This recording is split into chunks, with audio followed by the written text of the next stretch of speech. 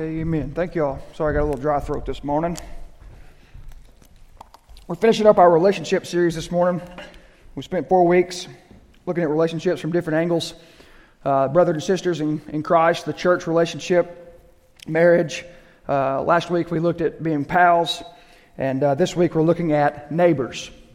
Our fourth look at relationships, and that is looking at neighbors. So, talking about being disarmingly kind this morning. Being disarmingly kind, and we will be in Matthew 5:43 through 48. If you don't have a copy of God's Word this morning, there should be one in front of you, and you're welcome to take that with you. If you do not personally have a copy, please take that with you. But whatever the case may be, we'll be in Matthew 5:43 through 48 this morning very, very soon. So we're talking about kindness, being kind, and just a little story I read this week on the difference that kindness makes. There was a lady named Mammy Adams, an elderly lady, that liked to go to the post office in her town, and she liked to go there specifically because the postal employees were friendly to her. She gets there at Christmas time, and there's a long line waiting for stamps, as there can be sometimes a line at the post office. And someone bumps into her and says, "Ma'am, I don't know if you know this, but if you're just getting stamps, there's a machine right over here where you can get your stamps and skip the line." And she says, "Oh, no. I'm going to wait in the line so I can get up there to the postal employees." And the guy says, "Why would you do that just for stamps?" And she says, "Well, that machine is not going to ask me how my arthritis is doing." And, something that simple can really make a difference in people's lives. So we're talking about kindness, and we kind of want to have that in mind as we dig into this today. We're looking at Matthew, the Gospel of Matthew, or he's also called Levi in the Gospels. The Gospel of Matthew is really the Gospel to the Jews. It was a very early Gospel. It was written in the early to mid-50s. Matthew, although he was added as an apostle after Jesus has gone back to heaven after the resurrection, Matthew was there the entire time through Jesus' ministry.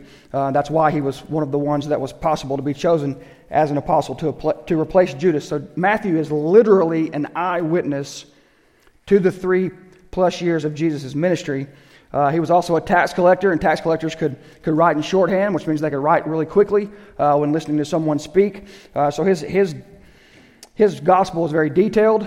It quotes the Old Testament more than any other gospel that we have because it was primarily written to a Jewish audience, proving that Jesus was the Messiah, therefore the Son of God, therefore the Savior, Emmanuel, God with us.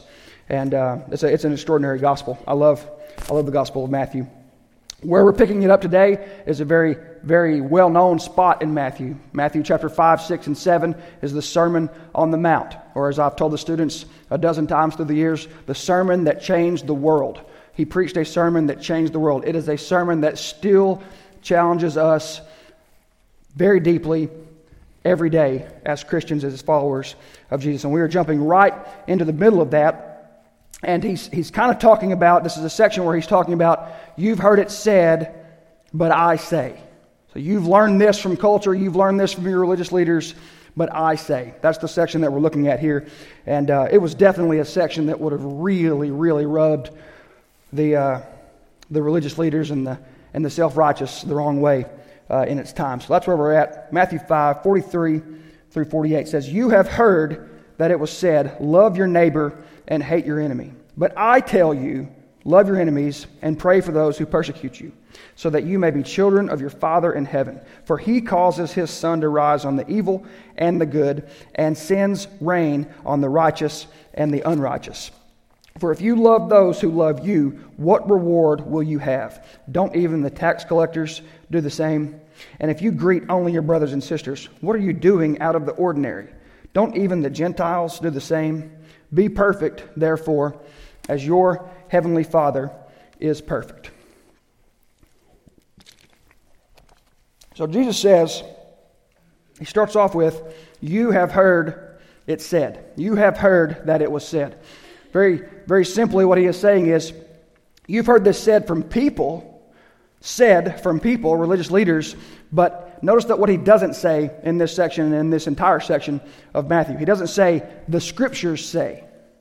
He doesn't say, the law and the prophets say. He says, you have heard it said. In other words, what you have learned is from man. What you have learned is restrictions and laws and regulations that man has placed on you. You haven't learned exactly what God has said, and you're doing things that are contrary to God's word, to God's law. You have heard it was said, Jesus is saying, doesn't mean that what was said was coming out of Scripture, coming from the law and the prophets would have been the way that Jesus would have said it then. It says, you have heard that it was said, love your neighbor and hate your enemy.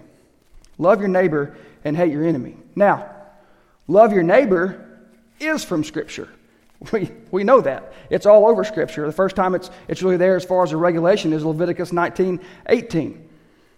Love your neighbor as yourself. I am the Lord, Leviticus says. So that is in there, and that's the way half-truths and manipulative people and self-righteous religious leaders and self-righteous followers of religious leaders, that's what we do with God's word. They take just enough of it and then mix it with what they want it to say, that it sounds like it's truthful. And that's what they were doing then. The Pharisees and the Sadducees, the leaders of the Jewish nation for years and years, the rabbis for years and years had added and added and added. There's a book, it's called the Talmud. It's the extra rabbinical writings. The rabbis wrote extra things that go with what God's word says. As if the 600-ish laws in the Old Testament weren't enough, they wanted to make sure they spelled it all out exactly for their people. It says, love your neighbor and hate your enemy. Love your neighbor and hate your enemy. In other words, people didn't need to know or want to know how to love their neighbor. They knew how. They had learned that. They wanted to know, who is my neighbor? That's the story that Jesus goes into with the Good Samaritan, right? The guy even says, well, then who is my neighbor? Because he was a little self-righteous. What is he asking when he says that? Jesus, I'm asking you, how far do I have to love? What's the extent to which I have to love? I have to love my neighbor. So the man teaching of that was, well, love your neighbor, but your enemy, well, that's okay. You can dislike him. You can dislike her. You can be bad to her. To hate your enemy is to do things that you shouldn't do to them. So they wanted to know, what is the extent to which I have to love? And that's what they were taught. Love your neighbor, but it's okay to hate your enemy. And then it gets flipped on its head. Jesus does that. He's good at that. But I tell you, he says, but I tell you, not them, not the traditions, none of that. What I tell you. This is, in other words, I'm saying that what they're saying, and they were listening to him as he said this sermon over and over and over as he traveled throughout the countryside. What I say is that they're wrong. That's what Jesus is saying. They're wrong. That teaching is wrong. It's not God's way. So he's saying, I'm over the religious leaders. They're wrong. What I say is what God says, because I am God, Jesus is saying. They tell you this, but I say, me, God in the flesh, I say, love your enemies and pray for those who persecute you. Love your enemies and pray for those who persecute you. Which if you're a little bit like me, if you have a little bit of a competitive streak, sometimes that verse just rubs me the wrong way. That's a difficult verse to swallow. Love your enemies and pray for those who persecute you. I have found the easiest way to apply this verse. So we'll see if some of you can get there with this. This is the easiest way that you can possibly apply this truth. There was a reporter that went to a dude that was 100 years old. Okay, big celebration. The guy's turned 100. That's a big deal. And the reporter asked the man, what are you most proud of about your life? And the man stopped for a second and he thought and he said, well, I'm proud that I have not an enemy in the whole world. And the reporter said, man, that's how beautiful, how inspiring, what a great response. And the man said, yep, I outlived every single one of them. That's one way to not have to worry about this.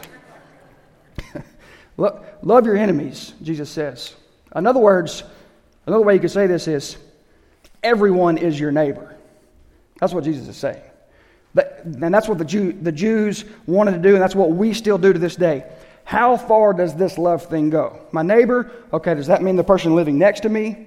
Does that mean just followers of Jesus that come to church? How far am I taking this thing? Who all does it extend to the point that I have to pick up the pack and carry it an extra mile? How far does this go?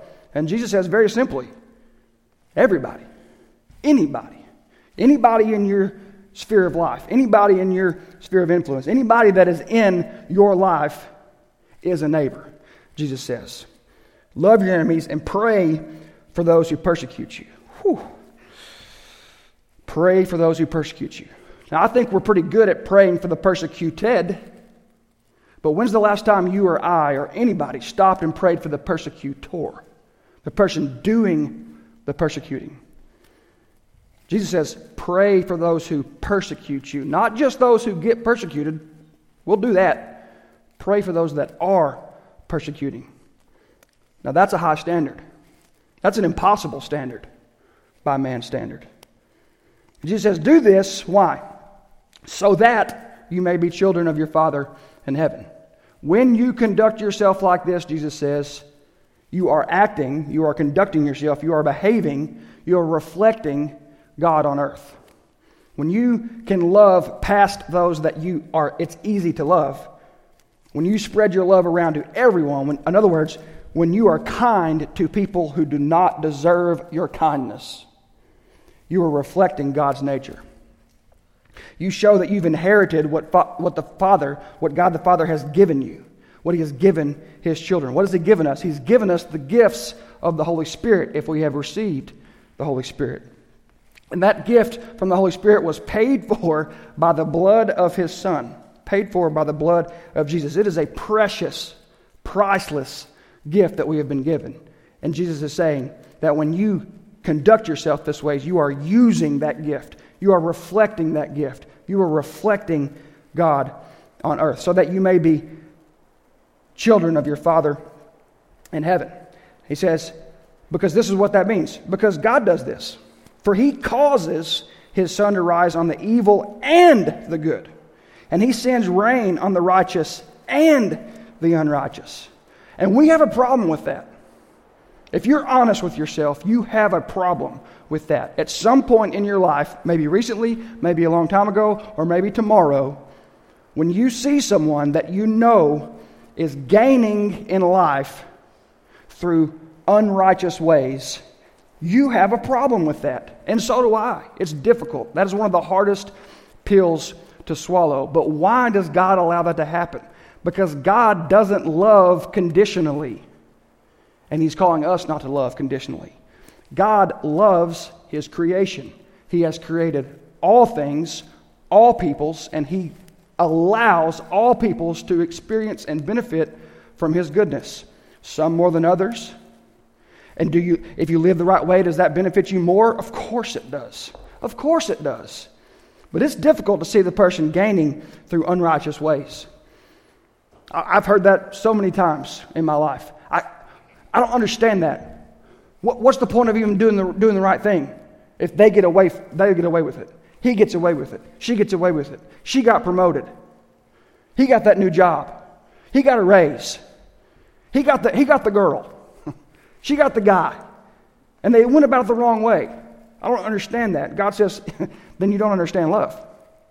You don't understand my love. My love is not conditionally based, which is very freeing when you come to an understanding of that. When you realize that God doesn't stop loving you if you miss your 15-minute devotional time in the morning. When you realize that when you stumped your toe and said what you shouldn't have said, God didn't stop loving you then. Does He want any of those things to happen? No. Does He want you to spend time with Him? Of course. Just like you want your children to spend time with you. Or students, just like you want to spend time with your friends. Of course He wants us to spend time with Him. But it's not, His love is not conditionally based. Thank God His love is not conditionally based. He says, I cause good to happen for all people. I allow good to happen for all people. I love everything that I have created. The one thing He doesn't love is sin. And He goes on, Jesus says, for if you love those who love you, what reward will you have? Don't even the tax collectors do the same. That's a little ironic. Because who's writing this gospel?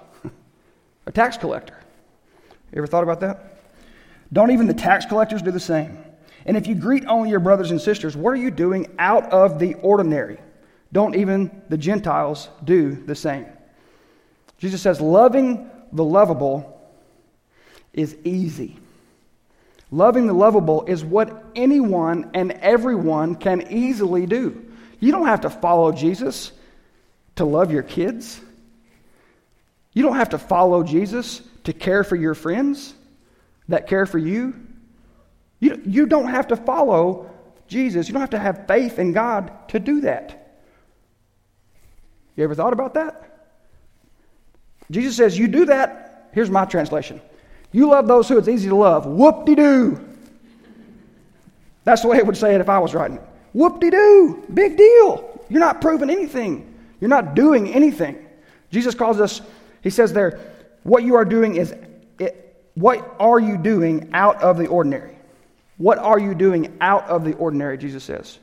In other words, he's calling us to be extraordinary, to do extraordinary things, things that are outside of ourselves, things that we couldn't do unless we were following God, things we couldn't do unless we've been regenerated by the Holy Spirit, things we could not do unless we have been reborn from above through the love of God. In other words, it's not a quid pro quo relationship with others. What I get, you get. You give me, I give you, and then we're okay. Right? It's not a tit for tat. That's not what we are called to do when we're called to love the way God loves. We are called to love all at any cost. And that is humanly impossible. Impossible to do. You won't do it by gritting your teeth and saying that you'll do it. Not over a lifetime. You won't do it. That is only coming from a gift of the Holy Spirit. And the Holy Spirit is only received through faith in Jesus Christ. And he finishes off there, be perfect, therefore, as your heavenly Father is perfect. Loving like this is what a mature follower does. Not a sinless follower, not perfect in the fact that you'll never make a mistake. You'll be mature. You will show yourself to be a legitimate follower of Jesus, as your heavenly Father is perfect, as he is mature, as he is complete. When you live out loving others this way, you will do the same thing. He's not calling you to a sinless perfection. He's not calling you to pretend that you have sinless perfection. Our pretending that we are sinless and perfect is what turns off the world to our inauthentic claims, because they know we are not.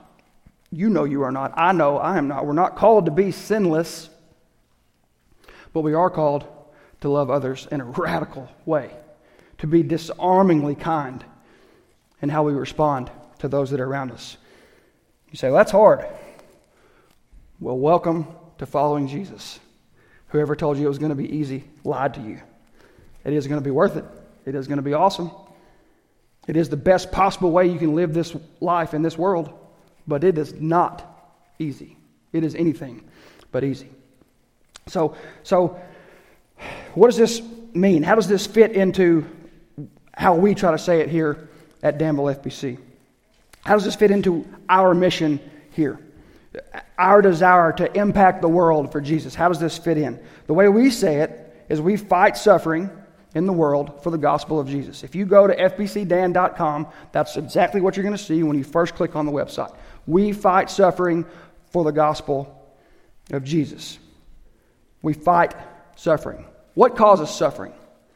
Sin causes suffering. Satan loves suffering. Evil actions multiplies suffering. So we're not fighting each other or anyone else for that matter. We're fighting suffering. We're fighting sin. We're fighting Satan. We're fighting evil. Any possible way that we can. Because suffering has broken our world. Suffering is what none of us like to see in this world. No one likes to see injustice take place in this world. No one desires for that to happen. No one that claims to follow Jesus desires for that to happen.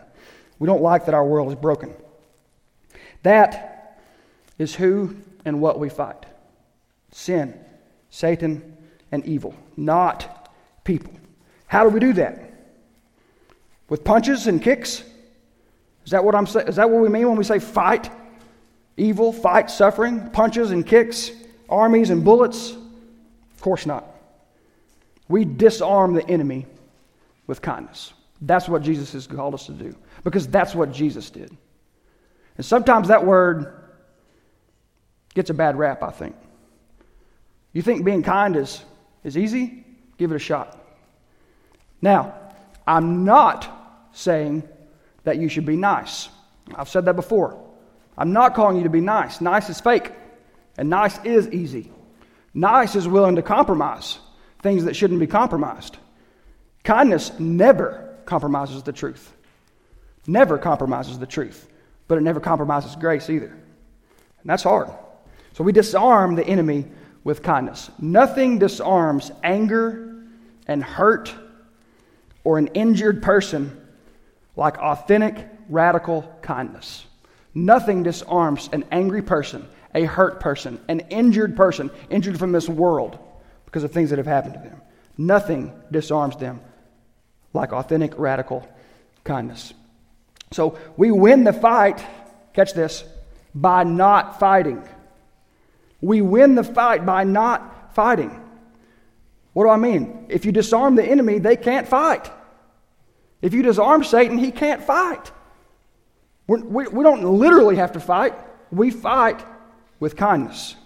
We fight with radical kindness. We take the reason to fight away with radical, disarming kindness.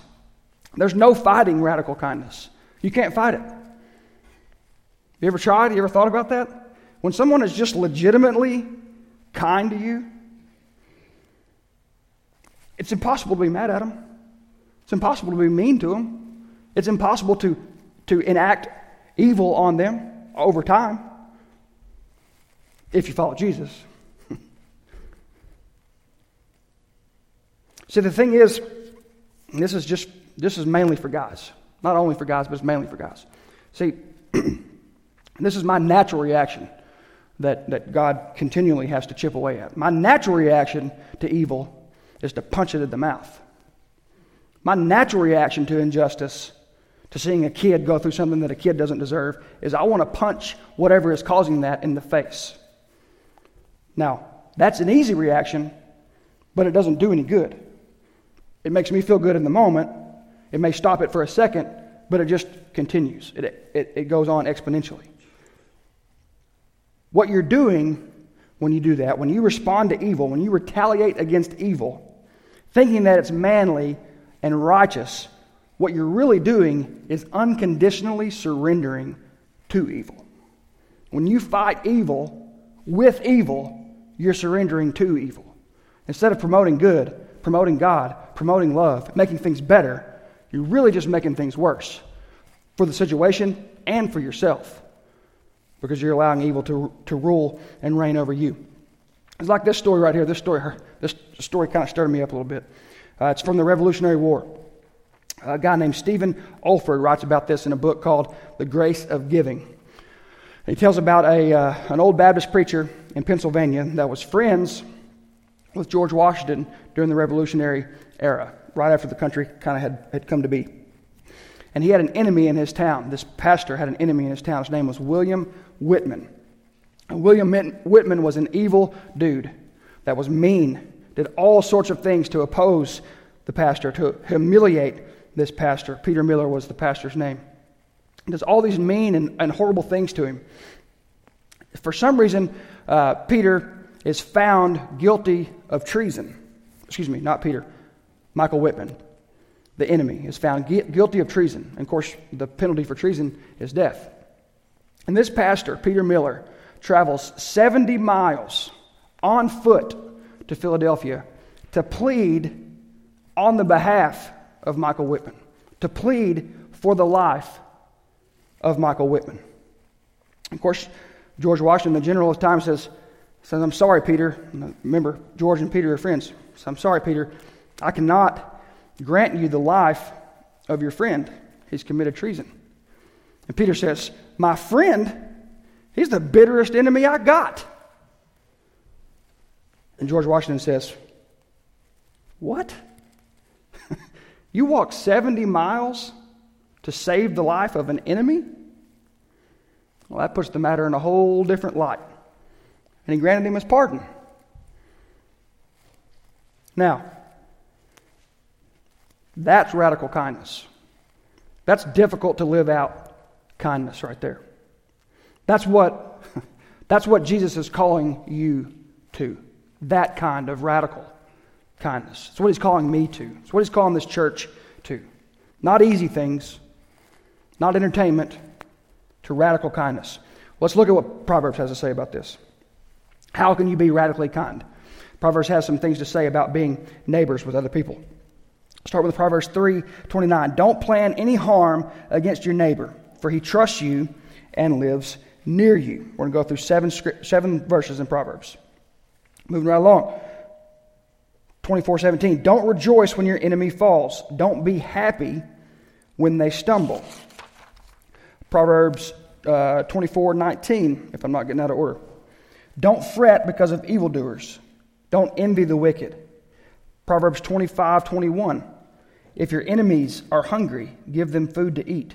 If they are thirsty, give them water to drink. 22. You will heap burning coals of shame on their heads, and the Lord will reward you. Proverbs 14:21. It is a sin to belittle one's neighbor. Blessed are those who help the poor.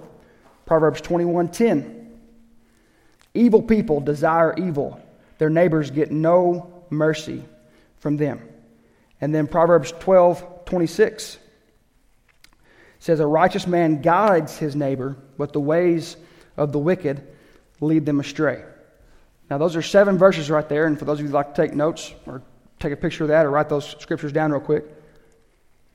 What are those verses saying? If you spend time, hopefully in this next week, looking at those verses and pondering and meditating on the truth of those verses, what can we sum those up as saying? How can we be? What is it to be disarmingly kind? Well, the first one is wanting peace and goodness. You want peace and goodness. You desire peace and goodness for others. You want that to happen for all people, and especially your enemies. That ain't happening unless you pray. That ain't happening unless God changes your heart, changes my heart, changes our heart. That is not something that is easy to do. 24:17 dislikes others failing. Instead of that little smile that comes on the inside of you when you see someone that deserves to fall flat on their face, and you go, got what you deserved, didn't you, sucker? That's easy. It's easy to be like that. It's natural to be like that. God's not calling us to natural living, supernatural living. Not jealous of others' success. Radical kindness is happy when someone else does well. Promotes peace with good works. That's what 25, 21, and 22 is saying. If your enemy's thirsty, give them something to drink. If they're hungry, give them something to eat. Promotes peace. In other words, it's not just don't do harm. It's actively do good to make peace happen. Shows honor, not contempt. 14:21 is what that one's talking about. Shows honor, not contempt. It doesn't belittle its neighbor. Shows honor. Man, that's hard to do with people that you don't like. Doesn't compromise the truth. Again, Jesus is not calling us to niceness. That's never the case in Scripture. We're not called to be nice. And when I say that, I mean to be fake, to be phony, to give in, to just say what someone wants to hear, to smile when you shouldn't, to say that's okay when it's not okay. That's being nice. We're called to be kind, full on truth, full on grace all the time. Paul puts it a different way in Philippians 2:3. He says it like this: do nothing from selfish ambition or conceit, but in humility count others more significant than yourself. That's another great definition of kindness. It's not from selfish ambition, what can I get? It's not from conceit, how can I get honored? How can I be special? How can I tell you how great I am? It's not from that. We don't live and conduct ourselves in relationships that way. But in humility, we do everything we can to build up others, to make others honored, to make others special, to do whatever we can to put a smile on someone else's face. And also, at the same time, be willing to say the hard truth. even when it's uncomfortable for you and for me. Doesn't compromise the truth. So what are we saying here? What are we saying here? How do we finish up today? If you put all this together, what are we saying? Kindness helps heal suffering and glorifies Jesus. That's what we're saying. You put all that together. All the scriptures we looked at, what Jesus is saying in Matthew, the Proverbs, treating your neighbors, you can sum it all up like that. What does being disarmingly kind do? It helps heal suffering and it glorifies Jesus, which is what we've been called to do. It's what we say at the end of every service, right? To go and make disciples. That's how you make disciples. With kindness, not with fists. Although fists feel like they would be good sometimes. It's not the answer. That's what we're all about. That's what we're all about here. Any way we can possibly do that, we want to try. Anything that we think might help bring healing to suffering, we're willing to try it. If it doesn't work, then we can fix it. Like I hate the stigma out there that if you've prayed about something, you feel led to do it, you feel led to start a ministry or try a ministry, and if it doesn't work, then it was a failure. No, it wasn't. The failure is not trying ministry. That's the failure. So, if God's laying something on your heart and you think that the church could help facilitate that, if it's something that we can possibly do, then let's do it. Let's try it. Let's give it a shot. We did that last summer. We weren't sure how that food program was going to work out. We kind of had a vague understanding of it. It ended up being a tremendous success and a tremendous blessing to the people that we helped, and most of the time, more to the people that we're helping than the people that were being helped. Now, it could have gone horribly bad. Did that mean it was a mistake? No. The mistake would have been not trying. The mistake would have been not doing something kind for another human being. So we want to do anything that we can to help bring healing to suffering so that we can glorify Jesus. So that only leaves us with one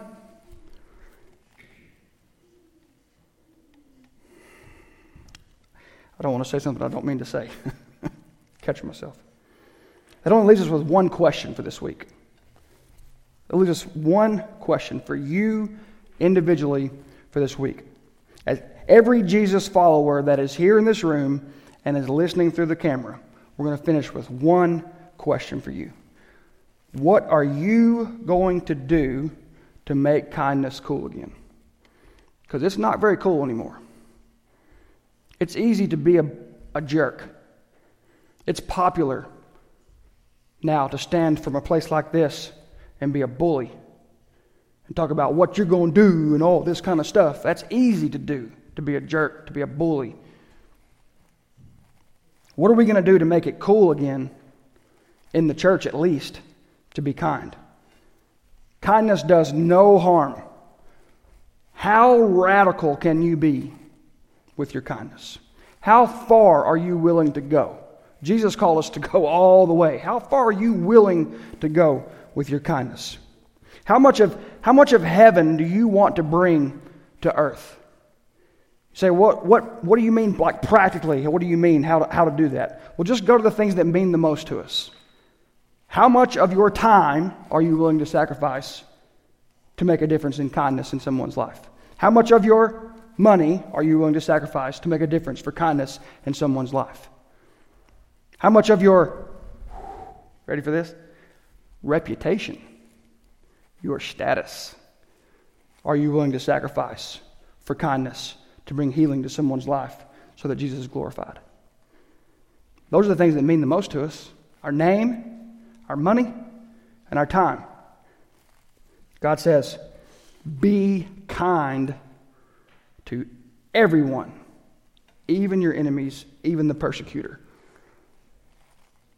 Church, I'll tell you right now, when that becomes our heart, that one sentiment, that we're going to be kind to bring healing to suffering, to glorify Jesus, regardless of cost, when that becomes our heart, we will literally turn this community upside down. We talk about it, we pray about it, we say we want to do it. I'm telling you right now, radical kindness making kindness cool again, can do that. But it's going to come at a cost. To you and to me and to all of us. It will come at a cost. But it will also come with an eternal reward. It will be more than worth it. Whatever we invest in this life, God says He'll give back times and times again in eternity. What are you willing to do to make kindness cool again? Whatever God lays on your heart, do it. And if it's something that you think the church can help facilitate and make it grow, then bring it to us and let's see if we can do it. If it fails, it didn't fail. It's just a chance to learn to do it a different way. If it doesn't work, doesn't mean we shouldn't have done it. Only thing we shouldn't do is nothing. That's the only thing we shouldn't do. All right, I'll finish up with a prayer. We'll finish up with a song. And then after that, I have a couple of announcements to remind you of before we finish with the Great Commission. But as we pray, I just pray that you will ask God what it is that you can do to make this happen. What it is you can do to have an answer to that question right there. And when He lays it on your heart, man, let's get busy doing it. God, we come to you today. We thank you for Jesus, God. We can't be kind the way you are kind without you, without what you have done. God, you came to earth as a human being. Jesus, the King of Kings. God, we thank you that faith in that truth is what saves us for eternity. Faith in that truth is what rebirths us to be heaven bringers to this earth right now in this life, God. We are given the ability to bring healing to suffering, to bring healing to those that don't know you, God, to bring healing in a radical way, to be kind, God, in a way that disarms Satan, takes his power away. God, we're not called to fight Satan. We're called to be kind. And by doing that, you fight him. Lord, we thank you that ultimately you've already won the battle. You've already won the war, God. And we pray and look forward to the day that when you come back to rule and reign forever and ever and ever, God, we pray that we will have done everything we can to bring as many people to faith in you that can be there for that as well, God. We thank you for your love and your grace and your mercy this morning, God. And we thank you that Jesus is all of those things to us. We pray it in His matchless name. Amen. Please stand.